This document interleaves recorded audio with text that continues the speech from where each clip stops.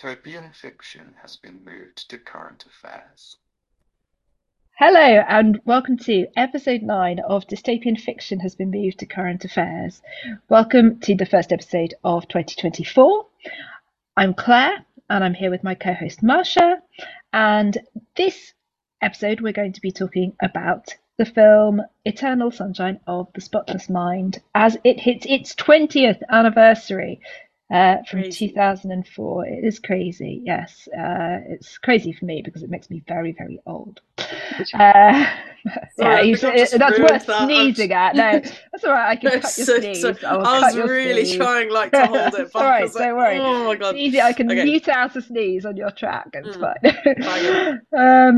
We chose this, I think, because we know that 2024 has the potential for being a really grim year. Yeah.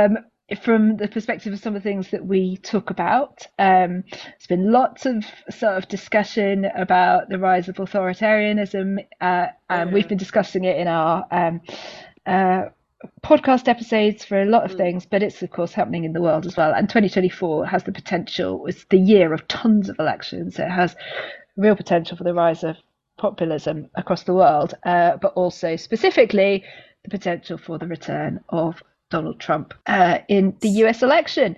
So we don't want to talk about that. We want to talk about a means for forgetting everything like Donald Trump yes. in this film. So, Marsha, would you like to tell us all about what this film is about? You get the hard job. Yeah, no, really great film. So it follows the story of Joel and Clementine, who are this couple who go through a breakup and then undergo a procedure to basically erase each other's memories from, the relationship and about each other.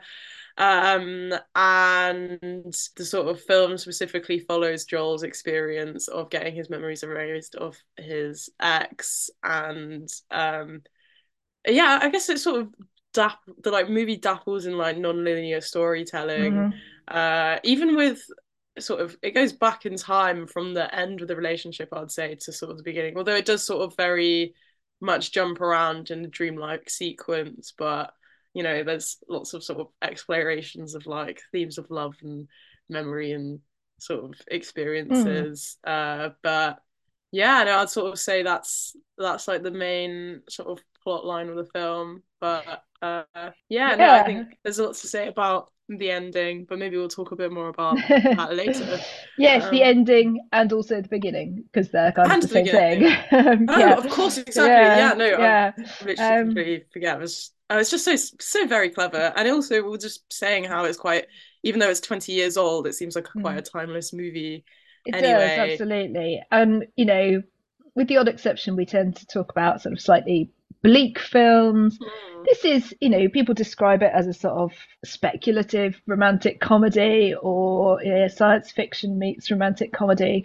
It's not romantic comedy in your sort of, hmm, sort of traditional kind of gushy sort of vein, but it does have that yeah, little vibe to it as well, which is nice. And it's a film written by Charlie Kaufman, so it's got that really kind of like weird hmm, indie sort of edge to it. Amazing script. hmm, So there's a lot there. A very kind of, I suppose, highly renowned film in many ways. Does a lot of really interesting yeah, things. So one of the things that I suppose from our perspective, the way that we sort of view films is thinking about the way in which they are hmm, dystopian, the way in which they portray dystopian society. This one actually isn't a dystopian film in the traditional hmm, sense. Rather, it's a film based in absolutely ordinary society where yeah, one thing is changed, the invention of this technology. yes, But we thought we'd start with sort of thinking about what it would be like if we just sort of take the microcosm for a minute to hmm, have a technology like this, to have a technology where like you could remove people's memories and yes, it's used for forgetting an unhappy breakup in the film. Um, I think the doctor says that Clementine wasn't happy and she wanted to move on. Um, but if it was something that was more widely available, what would the ramifications of hmm. that be? And why is like having memories kind of important? What do you think? And speaking of it being more widely available, it is. I mean, it's sort of in the movie, it's implicated in this sort of like medical clinical sense, which is just Mm, open to people. I guess it's a private sort of practitioner, you could mm. say. So obviously, it's not necessarily open like the same way that I guess. Well, it's set in America anyway, but Yeah, sort of exactly. So, open the same way. But I mean, just thinking about a lot of the implications of like what you could do with memory, what you can like manipulate, because obviously they've erased memories, but then is there also in not just chopping out certain parts of your like stream of consciousness, but have they also edited bits together? It's Mm. what can you really do with this technology?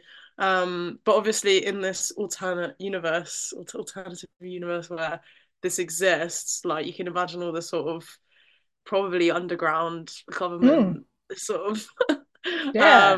I don't know, manipulation of such a technology. And also how is it even sort of, green flagged ahead to sort of be distributed in the way that it is? It's just Yeah, I so mean, interesting. we get a whole sort of vibe of it being a bit of a dodgy company, don't we? I mean, we'll talk Yeah, about this that's when we true. get into sort of the second section where we'll talk about the sort of medical Mm, ethics of it all. But yeah, you're right. I mean, if such a thing did exist, you can think of plenty of kind of nefarious mm. uses for it, I think. Um, 100%. I mean, I think it's really well illustrated through we're talking about like how the technology could be abused. I think it's well illustrated with Elijah Wood's character, who we are just saying does a really great job of being this sort of really yeah. creepy. I wouldn't even say, would you say a villain? I don't know, but in just sort of very No, like, just a bit of a creep, really. Yeah, yeah, exactly. quite a normal guy, but just like Oh, makes your just but skin crawl. still, yeah. Oh Yeah. God, awful. And also characters like Mary, but I guess again we'll sort of save that to the portion with the Mm. ethical concerns. But what do you think the actual implications of like erasing someone's memory and like maybe how that sort of intertwines with their identity and their experiences? Yeah. I mean, we're made up, right, of the impact of like the accumulation of Mm, our past, and we access yes. that through our memories. So, on the one hand, I'm sure we've all got memories that we would want to forget. Mm, And I think, I guess, traumatic relationship breakups, mm, particularly, I mean, ones that are far worse than the sort of relationship breakup that we see in the film, which is not, yes. it doesn't involve sort of violence or No.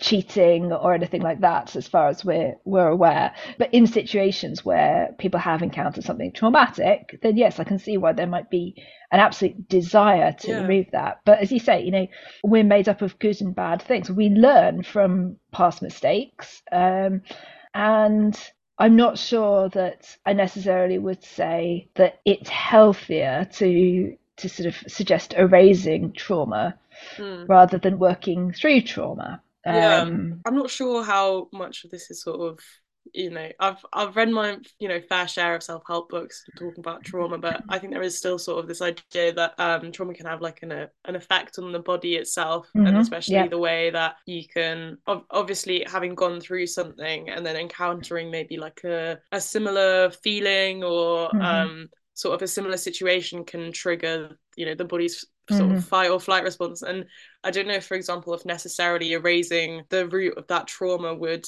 erase Raise that. that Yeah. like response into like a perceived threat, Hmm. which yeah, I don't know. But again, I guess it's not something that you can really since we don't have this technology No, we necessarily. don't. But if we think about But the film, the mm, very fact that essentially Clem and Joel don't remember each other, meet again, and their whole relationship starts again yes. as though from scratch, sort of suggests that any legacy of the memory erasure doesn't Mm. include the prevention of the same events And happening that's again. true. Yeah, So, I mean, for this specific event, that's mm, yeah, exactly. And I guess there's this sort of idea of like using history and using what's happened in the past to learn and move mm, forward. That's exactly the thing that's not happened here. Is yeah, that they sort of meet again and fall down the same system. I mean, there's mm, a yeah. So yeah, at the beginning and then at the end of the film, it's explained that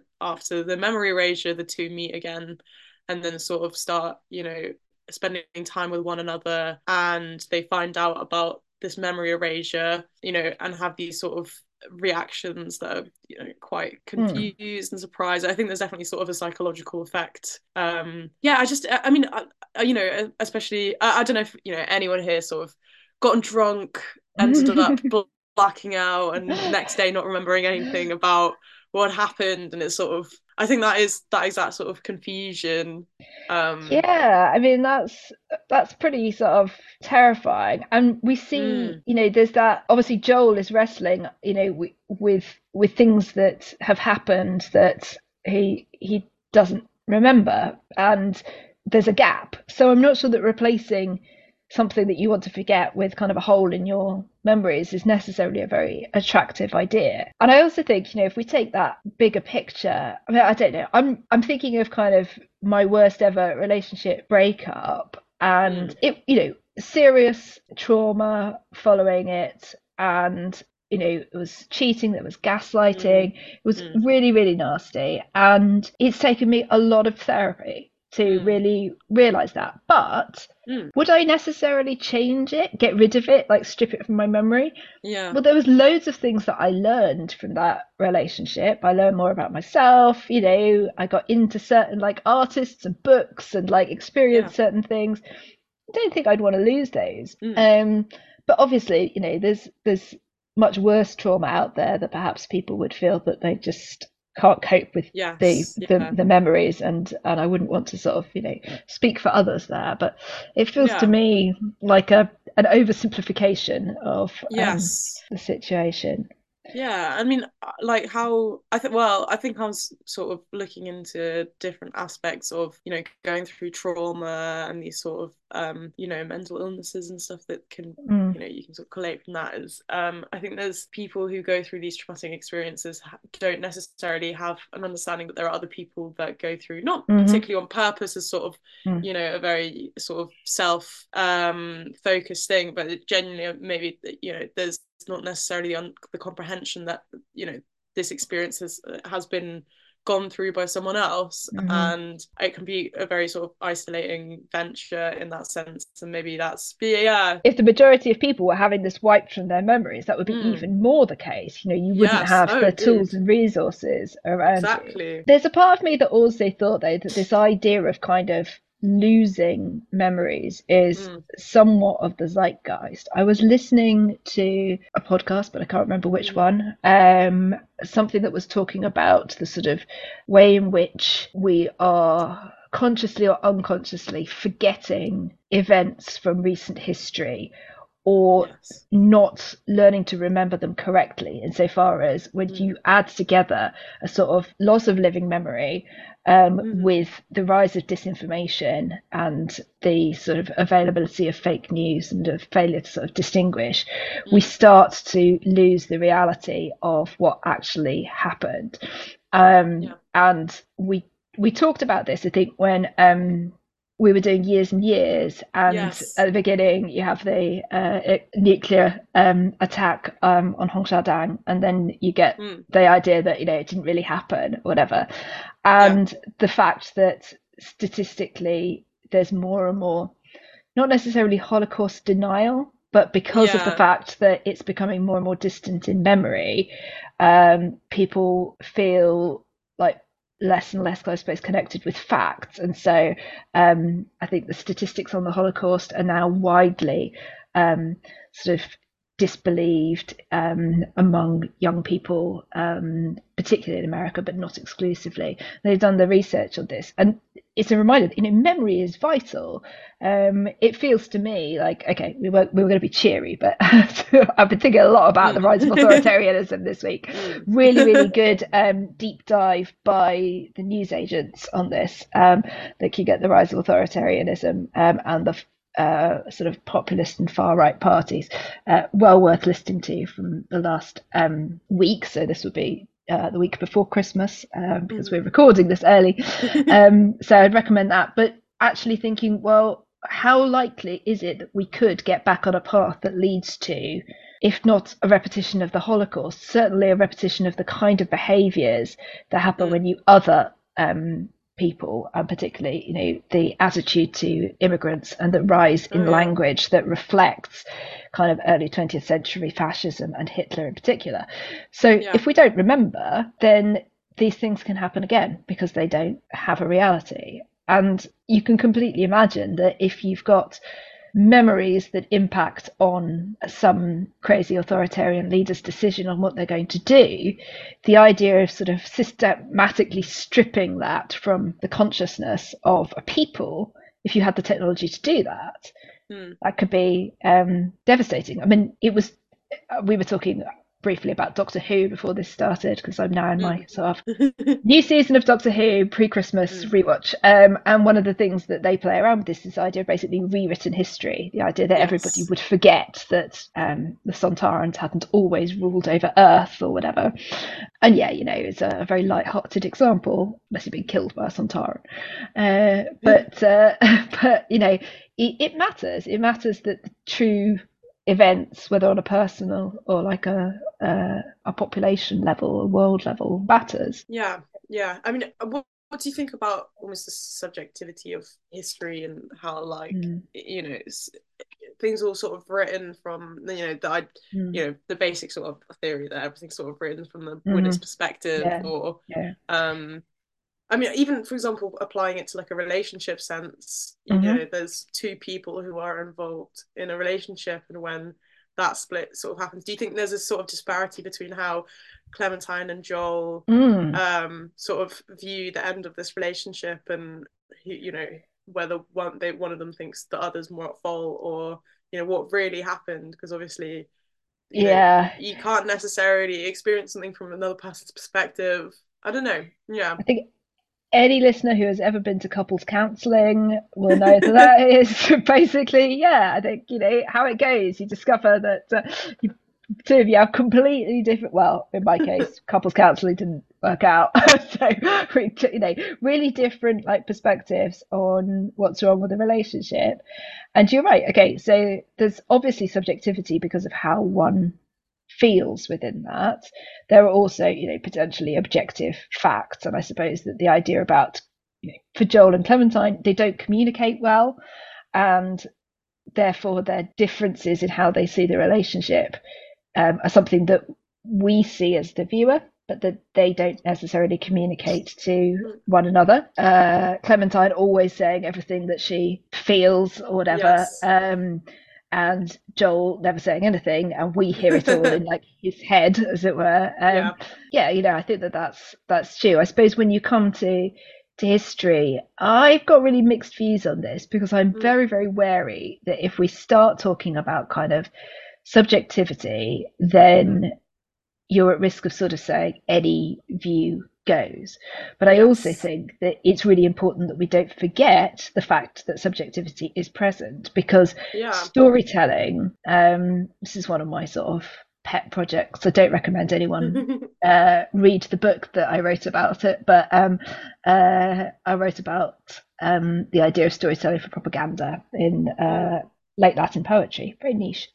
Mm. But the idea that actually what survives for us looking at history is the source materials, and the source materials want to tell a certain story.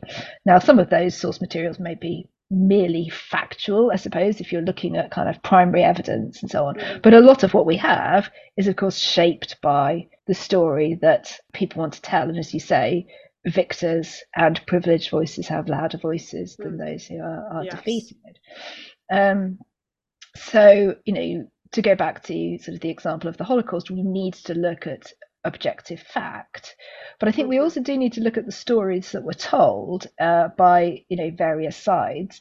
The idea Mm-hmm. of a story that was told about the Jews Mm-hmm. by the Nazi Party Mm-hmm. and the sort of consequence of that. That's not a fact about the Jewish people. It's No. a story about the Jews that leads to the anti-Semitism that continues to be rife today, and that, of course, we've Yes. seen a significant rise in during the current conflict between Israel and Hamas.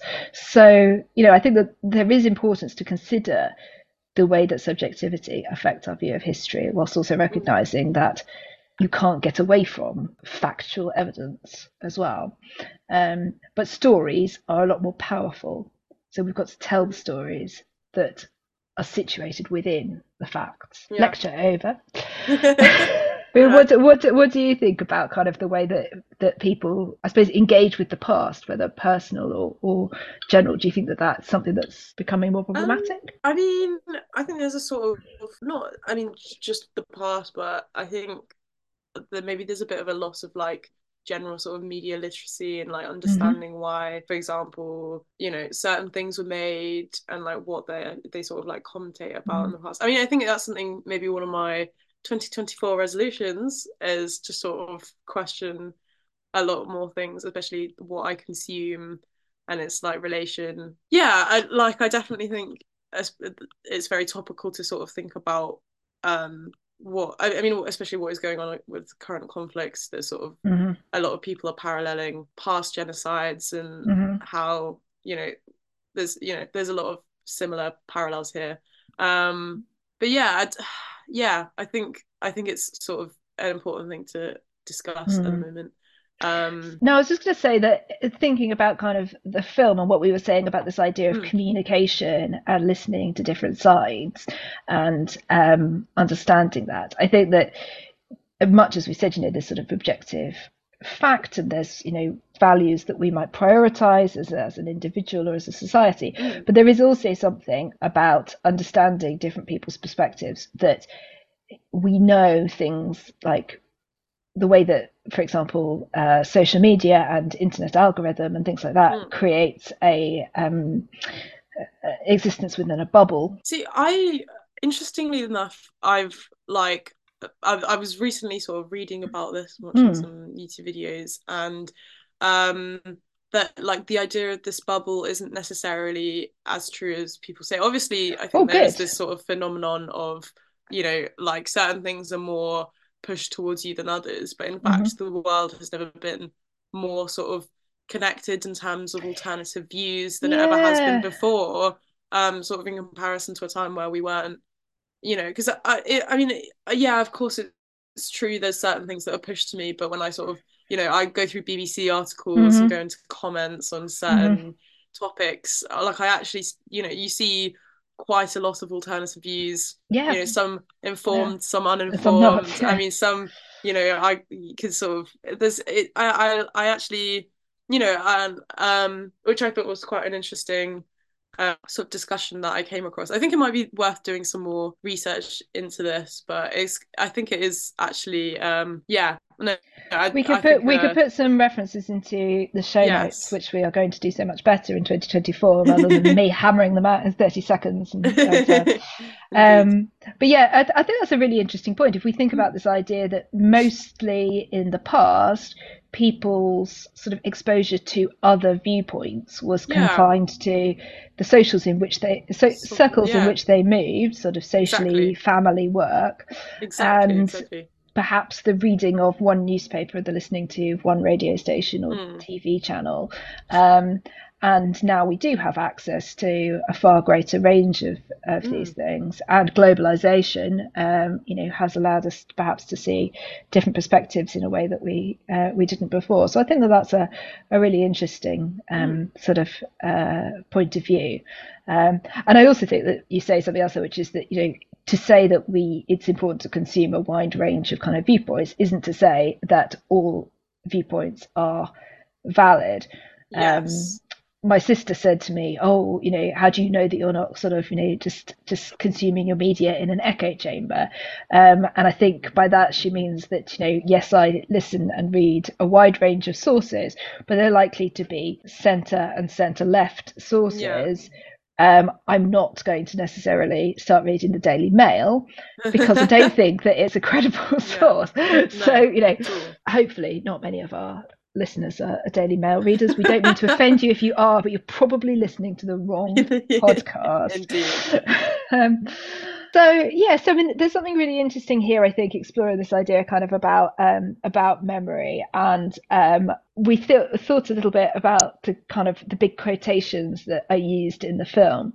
Um, One of them is quoted by Mary Kirsten Dunst as the secretary from Lacuna Inc., where Mhm. this process is carried out, and she's also in a relationship with one of the technicians. And she quotes Nietzsche saying, "Blessed are the forgetful, for they get the better even of their blunders."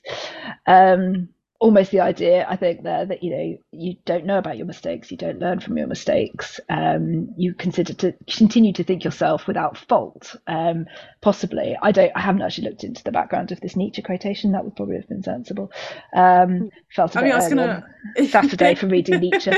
Have you learned about Nietzsche today? Oh God, you know what? Like, other than what I've heard about, God is dead and Yeah, that's the will right. to powers, which, another 2024 sort of Read more resolution. Nietzsche. Read more Nietzsche. Read more Nietzsche. Although actually, I think he talks a bit about. Does he talk about the idea of the eternal reoccurrence and sort of infinite cycles? I mean, speaking. So I was going to say one of the theories about what happens in the Eternal Sunshine of the Spotless Mind is that Joel and Clementine basically get stuck in this constant loop of basically getting together, experiencing relationship, erasing each other, and then starting again, and that sort of continues for the rest of their lifetime. Which I think some people sort of debate is like whether that really happens, since But it has having the potential, doesn't it? I has the suppose. potential, yeah, Yeah, yeah, yeah. which is interesting to think about this sort of cycle. I mean, Mm. and especially I think one of the biggest things in relationship is, in relationships, moving past certain issues is breaking cycles of behavior and trying to, cooperatively sort of help each other to get better. Yeah, no, well, what do you think of that theory? Well, I Whether, think that I can see why that idea that basically you get then to relive the good bits, and just as it starts to go sour, you kind of go back to day one. Everyone goes through the honeymoon yeah, period sure. over and over. You can see the appeal of that. But in a way, I think that you would hope that they would, once they knew about the process, having had it, that would put off having it done again. I would also imagine that the company is going to be in serious trouble following the whistleblowing episode. So, Mm. whether this Oh is yeah. feasible or not. um, Of course, yeah. Well, I guess, yeah, that's that, and that is indeed quite um, true. I mean, should we talk a little bit about, you know, with the whistleblowing, the sort of medical ethics of this process yeah, and we Mary's should do. behavior? Just Um, before we do that, can I mm, say two more things? of One was course. about the Nietzsche. One was I was Oh thinking yes. about something that we didn't mention about this idea about kind of like wanting people to forget your mistakes. And I think Mm, that one of the things that we as a society are becoming increasingly bad at is allowing people to make mistakes and be forgiven for oh, them. oh yes. I mean, in public life particularly, but I think on a personal level as well. Like we've sort of started thinking that change is bad, and I was listening to an interview the other day with John Bercow, the previous Speaker of the House of Commons. Mm, Um, a man who, much, widely disliked by many people. But what I really enjoyed about this interview with him was him basically having gone into politics really on a sort of worryingly kind of right wing mm, edge, quite sort of part of kind of racist wings of the mm, Conservative Party, having gone in this huge arc to where he now identifies as being on the left. He's no longer mm, conservative, and he is standing up and basically saying, I am ashamed of how wrong I was. I have mm. learned, I have changed. And I just thought how rare it is, like Yeah. in a time when we don't forgive politicians for changing Also, their minds. And I'm not sure that we actually forgive even people we know, even though we might want them to change to like our point of view. And then if they do, it's like they've sort of failed somehow. there's a huge thing about people admitting that they're wrong, and this sort of Mm, and almost like that's, people hate sort of admitting, sort of maybe like weaknesses in their judgment or whatever, and especially the way that we do treat people when we have disagreements and when we have mm, arguments is, it just makes it even more difficult for for like people to sit there and realize, oh, okay, I can actually sit here and say I'm wrong and Mm, that my mind has been changed, but mm, without sort of their previous sort of thoughts and ethics being held over their head. mm. It's kind of it's hard. I don't think people can like are willing to necessarily give someone a clean slate in the same sense. Which, makes sort of people's Mm, self-improvement and things very, very difficult. And I think, again, if we're thinking about sort of Joel and Clementine, they, end the film with this kind of awareness of what they each thought of one another mm. by the time that they ended the relationship and had their memories wiped.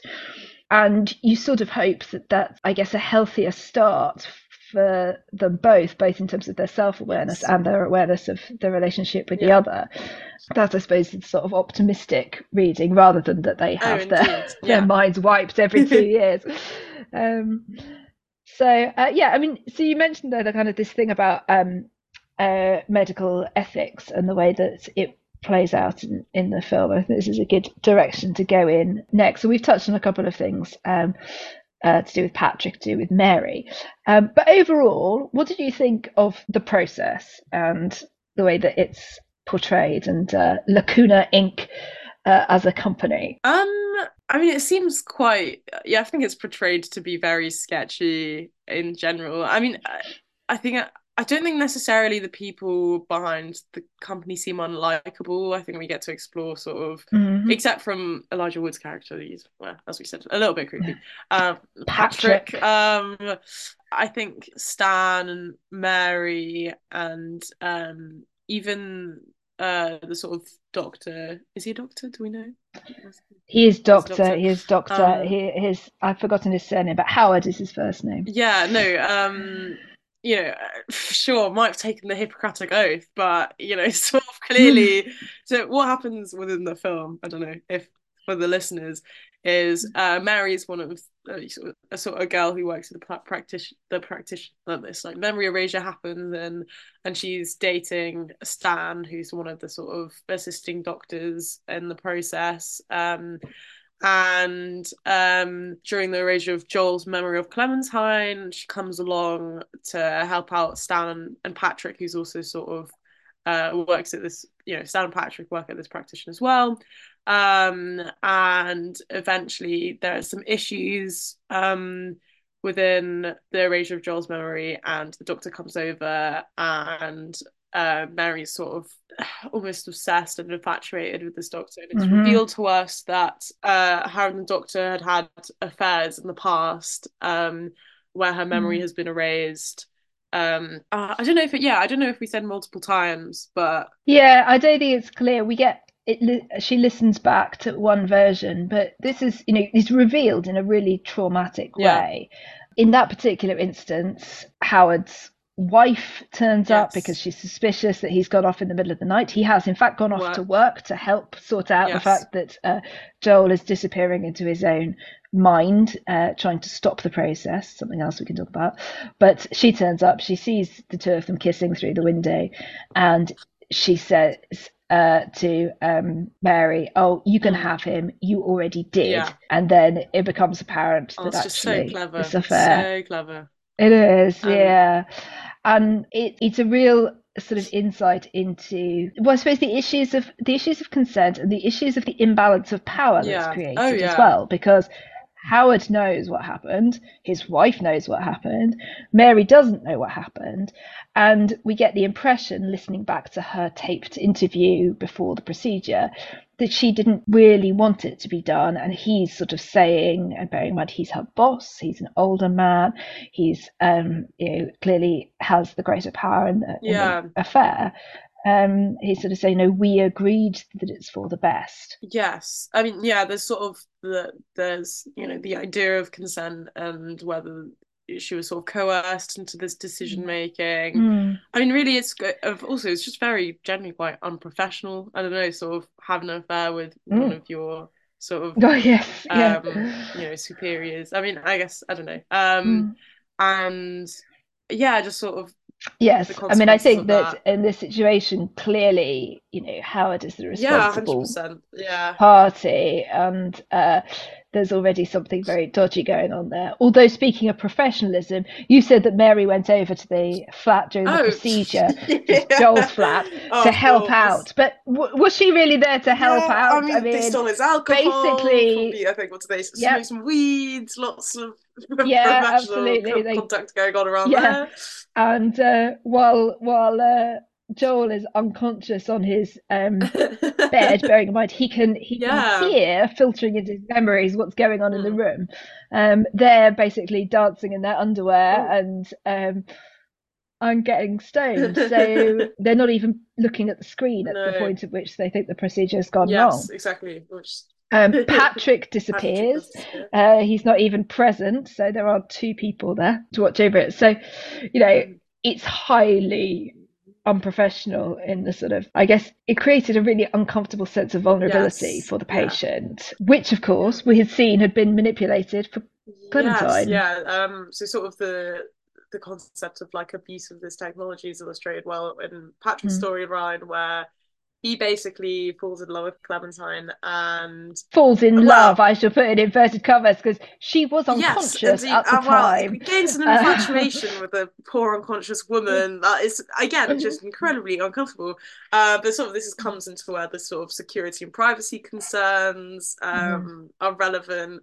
Because not only does he violate sort of these boundaries between like a patient and like Mhm. a practitioner, but also starts using Joel's memories for his own personal Yeah. gain, and malicious intent. Oh, I mean, it's just say, I'm gonna say it's creepy. But when he's like quoting Oh gosh, lines, Joel's terrible. lines back at her, and it's only just really Yeah, satisfying because it doesn't work. exactly. I mean, do you think? Because like Mm. I think as well as this experience as Patrick quotes back these lines, I think like Clementine still has some sort of remnant memory about these experiences because it feels like she's having these sort of adverse reactions to it. Like it feels Yes. incorrect to her. So yes, it makes sense if we imagine that expressions of emotion, things that people say, they're associated with Mm, the individual person. It doesn't work just to put them into the mouth of another yeah. person and to expect them to have the same effect. Although there is that heart wrenching moment when Patrick gives her the Valentine's gift that Oh gosh. Joel had Oh, bought for her, terrible.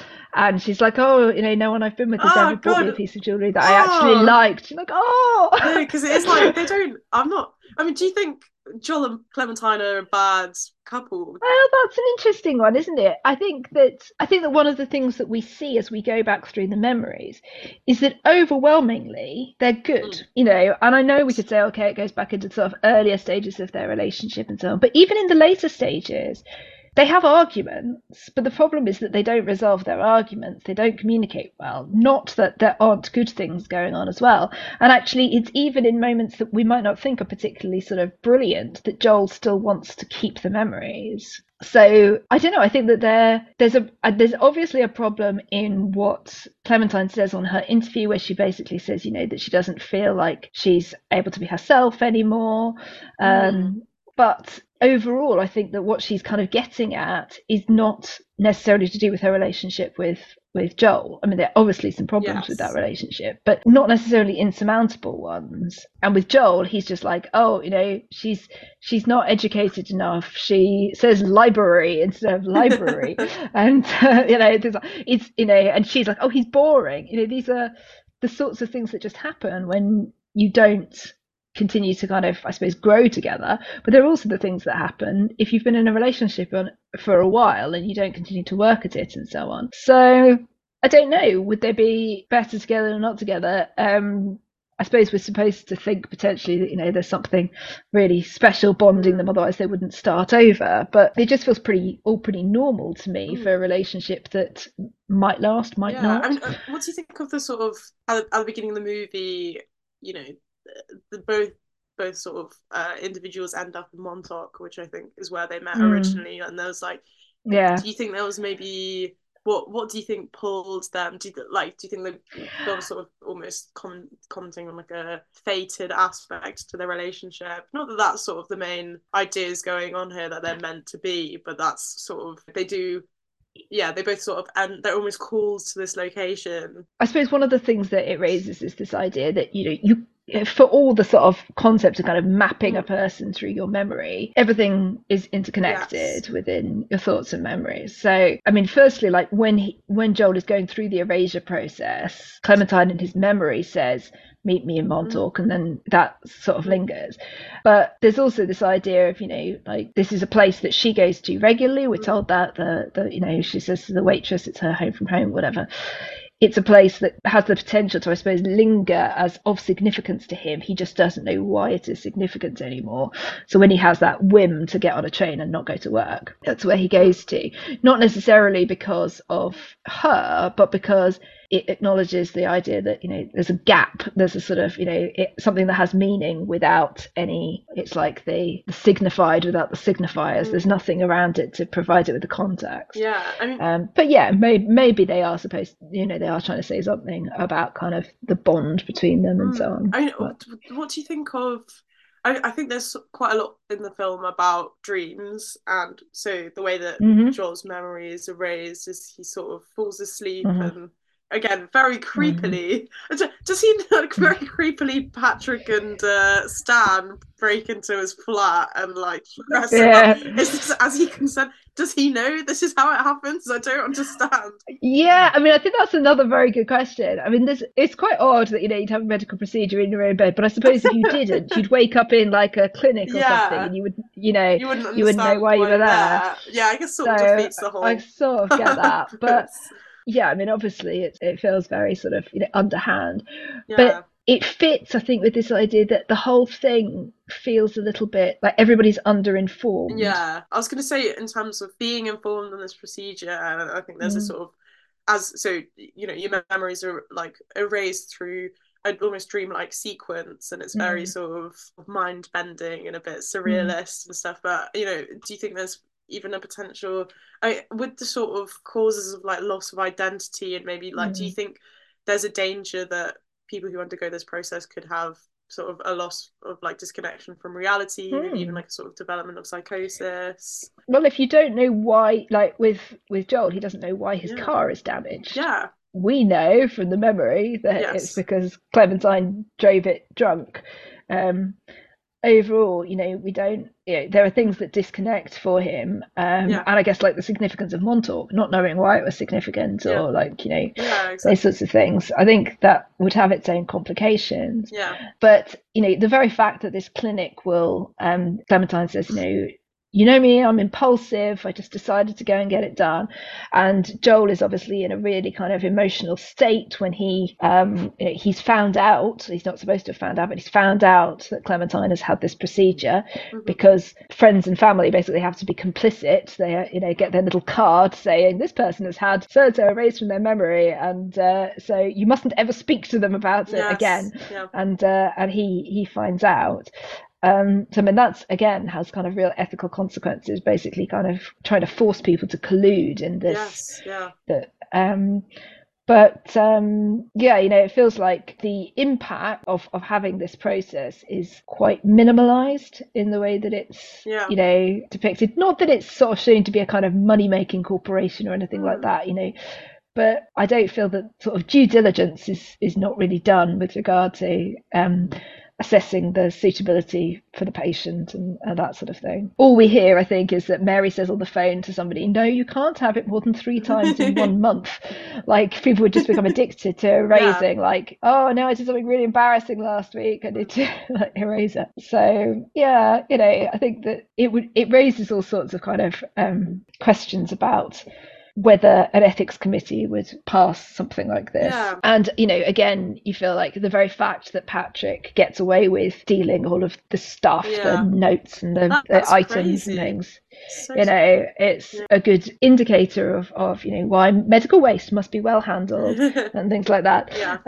But then also, he stole a pair of Clementine's knickers from the Ooh, flat when he was there as well. So yeah. just generally, this guy probably shouldn't be in any kind of job involving vulnerable people, I think. Yeah, definitely. Now, we mentioned already that Mm. Mary, having found out that she has had this procedure done, Yes. then blows the whistle. And this is another really interesting kind of ethical bit. She quits her job, she Mm. takes all of the patient files, Oh and gosh. she writes to all of them, sending them their files and the tape recording of their interviews. Now, like, for the purposes of the narrative, this works brilliantly because Clementine has just met Joel again, doesn't know who he is, and suddenly she's playing a tape Yeah. explaining why she wants him to be erased from her memory.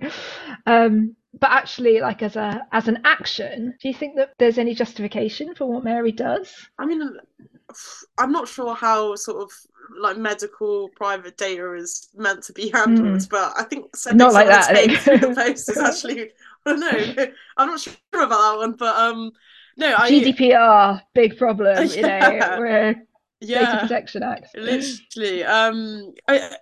Is whether it's. I guess it's the sort of question whether um Mary's whistleblowing is really going to bring. I don't know. We don't know whether there's other such clinics out there somewhere Mm-hmm. operating. There must be. I guess it's not really like a secret sort of operation or secret Yeah, technology. it's Like, not clear. They sort of suggest that Howard's like the pioneer, but yeah. I yeah, I mean, don't know. Unless, of course, it is so like unethical that he can't really yeah. propagate his patent. Yeah, I mean, I don't know Um, whether necessarily her action is gonna sort of, it'd be interesting to see whether it really brought about any sort of questions or actual sort of mm. change, and whether this sort of stops this procedure from like continuing. But would it really decrease the demand of? Well, Because I that's the think, thing, because if he yeah, had it, yeah. I mean, I guess what like maybe I guess maybe Lacuna as a company is meant to mm, sort of describe society's general kind of desire to ignore traumatic mm, experiences and not necessarily, you know, I guess it's just this sort of idea of like constant pleasure and not necessarily mm. sitting with things that aren't pleasurable or that can be traumatic and that can be painful. Um, it's sort of like the refusal to do so, and maybe that's sort of what the company represents. But Yeah. However, you would have thought that just receiving yeah, that without any kind of context, prior yeah. warning or anything, that would be Oh, hugely traumatizing, 100%. wouldn't it? So, Yeah, um, especially because I guess it's easy for Joel and Clementine.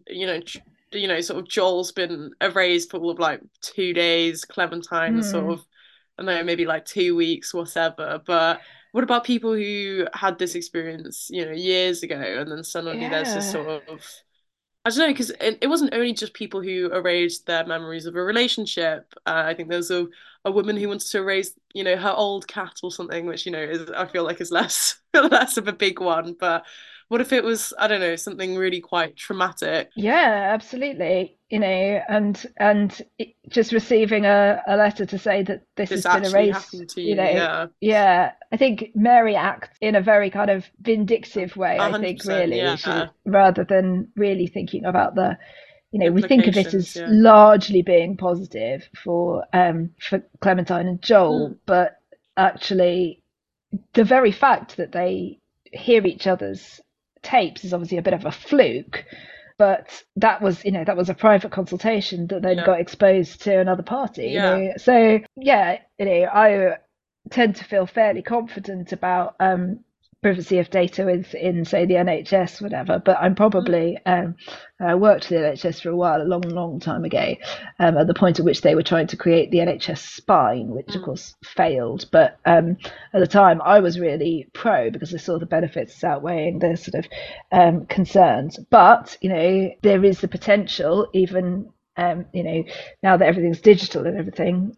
for access to medical data being abused and those sorts of things, mm. even if you don't just like carry all the files out of your office and put them in your car. Yes. So it's something that's worth thinking about. One of the things we haven't really talked about, although we talked about whether we thought it was a good relationship, is this overall idea about kind of what part the relationship has in their lives. Because I think one of the things that is a little bit dystopian, Mm, or resonates with some of the dystopian landscapes that we've looked at, is this idea of kind of an emptiness to their respective lives, to Joel and Clementine's lives and the way in which they do or don't kind of fill that emptiness. Yes. Um, and one of the things I thought happened with the sort of, once things start to go sour, you just erase it, is that it fits with kind of a potential increasing idealization of Mm.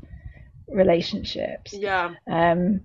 And we're saying, this is 20 years ago, so 2004, early days of social media and things like that.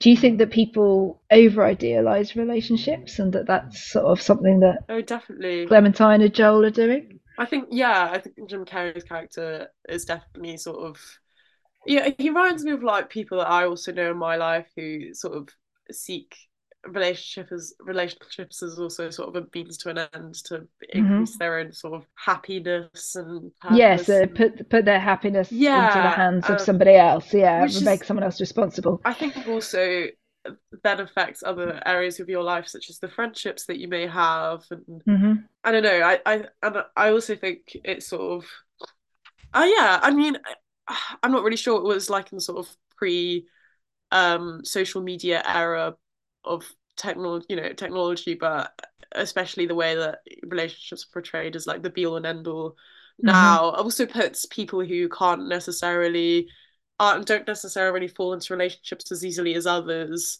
sort of Mm-hmm. put their a lot of their sort of self-worth on how desirable they feel, and I think also Yeah. promotes this like a sense of unhappiness. But yeah, I think they were sort of yeah, that both Clementine and Joel are sort of portrayed as unhappy. Well, I think especially Joel is portrayed as unhappy and unfulfilled, whilst I actually think Clementine has a bit of a, I think we had a bit of a quote here, too many guys think I'm a concept or I complete them. It's I'm gonna make them alive, but I'm just a fucked up girl who's looking for my own peace of mind. Don't assign me yours. I remember, and then Joel goes to say, I remember that speech really well.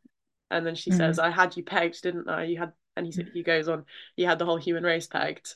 Um, and then Joel continues to say, I still thought you were going to save my life, which is, yeah. What do you think about that? I don't know. How does, I think that that is something that happens a lot in, I think, certain types of relationships. I think maybe from my experience, there's a certain sort of, perhaps I'd say, more kind of unhappy men who feel that a woman will fulfill them, but I mm, don't know whether it happens the other way as well. Um, but this idea, it's interesting because Clementine says pretty much like a similar but shorter version of the speech the second time round when she and Joel are standing in the corridor at the very end of the film. So this is obviously something that's really sort of important to her to sort of say. But it's interesting, isn't she? Because I think that she is lost in other ways in the original script, but I don't think it makes it into the film. mm, When I was reading it earlier, when she says that she's been a book slave mm. at Barnes and Noble for 5 years, she's like, "Oh my God, I've been there for 5 years. Do you have a cell phone? I need to ring them right now and quit." So she's got a certain loss there. She says that she pastes her personality on with like hair dye. Oh yes. There's something there.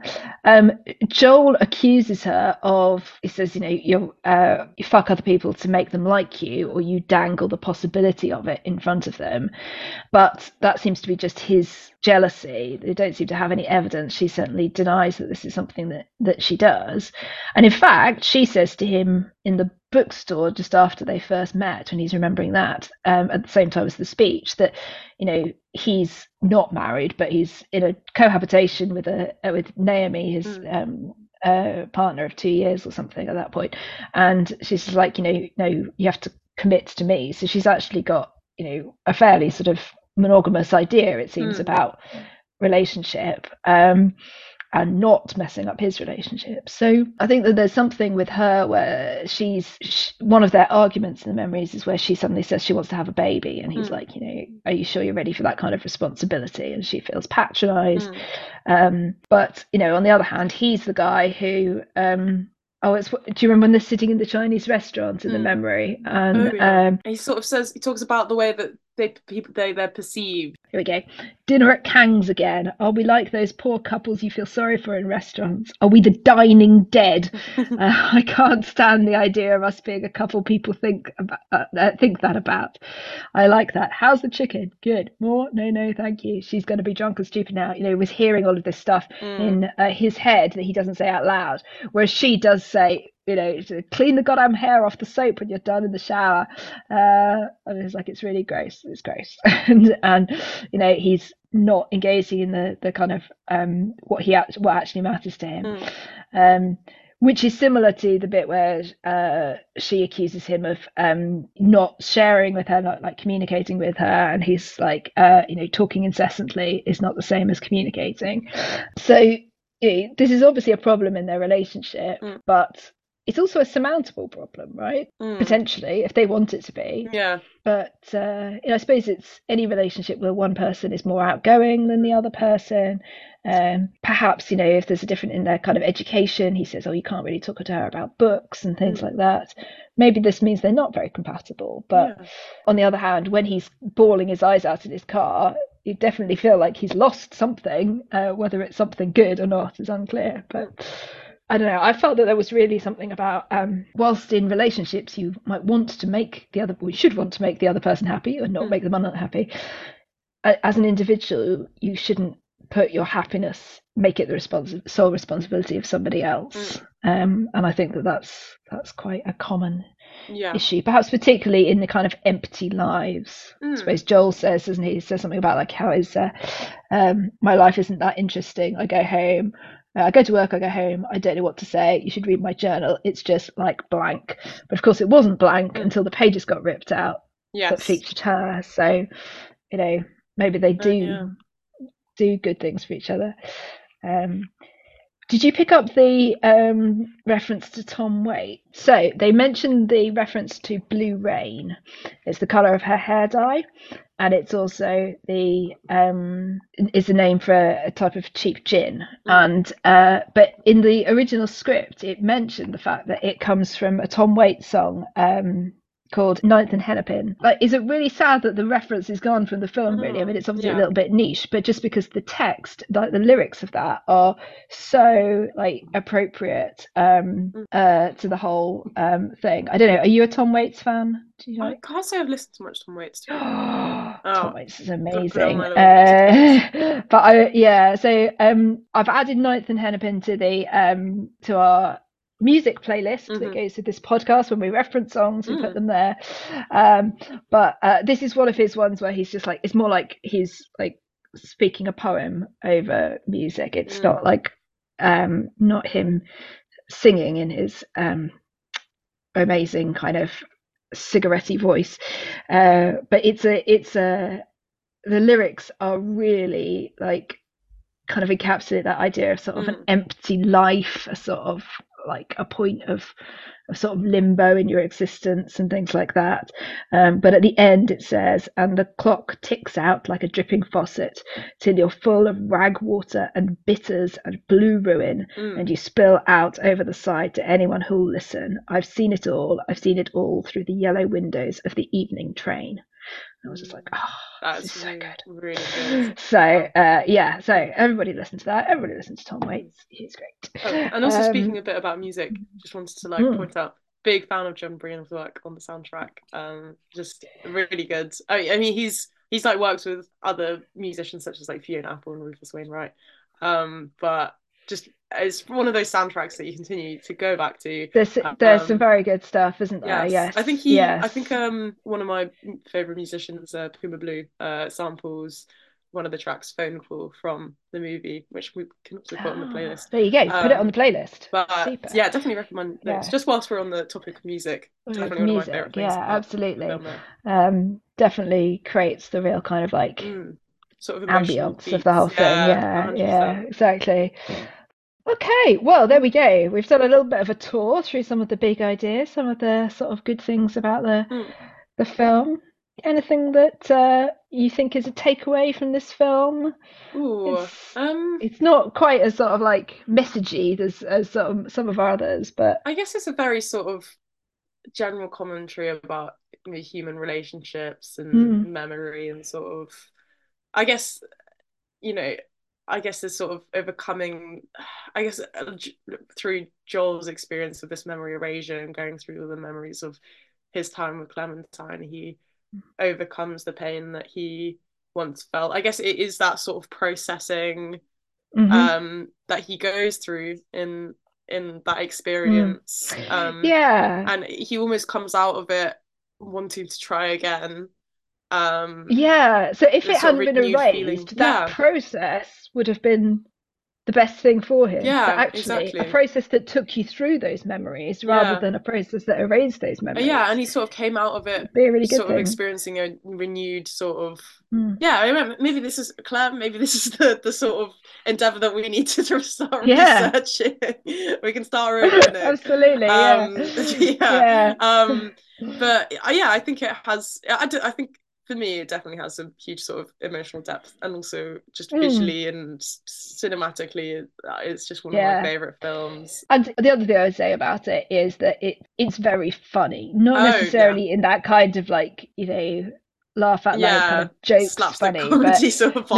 Yeah, So no, if people so are thinking kind of, I'm not seeing this, it's got Jim Carrey in it. Do I really want to watch it's Jim Carrey definitely yeah, film? It's not that kind. it's not that He's kind of playing film. it. He's playing it straight, with perhaps the one Mm. exception being when he's playing himself when he was 4, when he goes It's back into so his good. It's memories. so good. But yeah, I think there's a lot of sort of big ideas, speculative ideas, which are fun, but also just some really good performances. And we were saying, bearing in mind that Kate Winslet had hit massive fame in Mm, '97 with Titanic.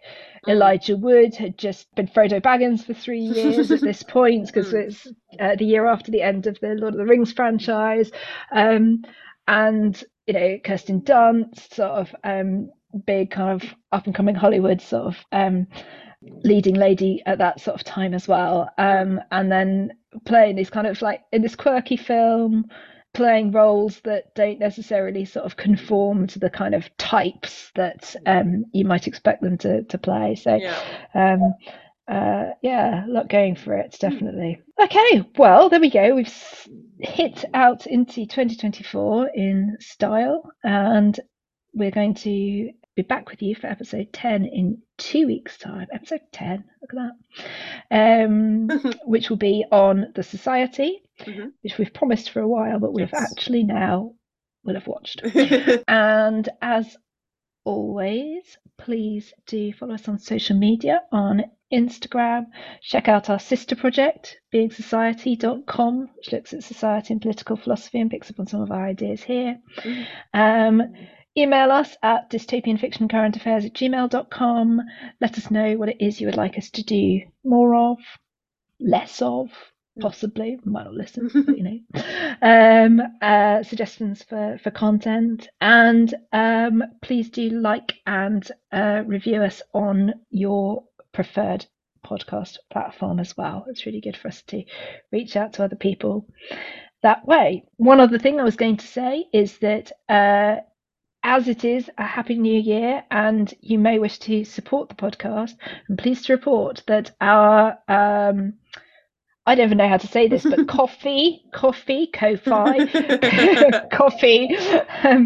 donations link is alive again after it was. Operational. We were carefully informed that it was in fact broken. So I'm sure you were all trying to donate previously, but now you actually can. We are trying to avoid advertising on this podcast. We would like to be able to keep it nice and free from the bombardment of advertising that we Mm. get from everything. If you'd like to help us cover our costs, then a couple of quid would really help Yeah. get us into 2024. If you would like to, thank Get you the so giving much. spirit. That's right, absolutely. You've got no money 2024. left after Christmas. I'm so sorry. Please give it to us. Yeah, so Mm. excellent. Mm. Thank you very much, Marsha. No I am worries. going to press stop.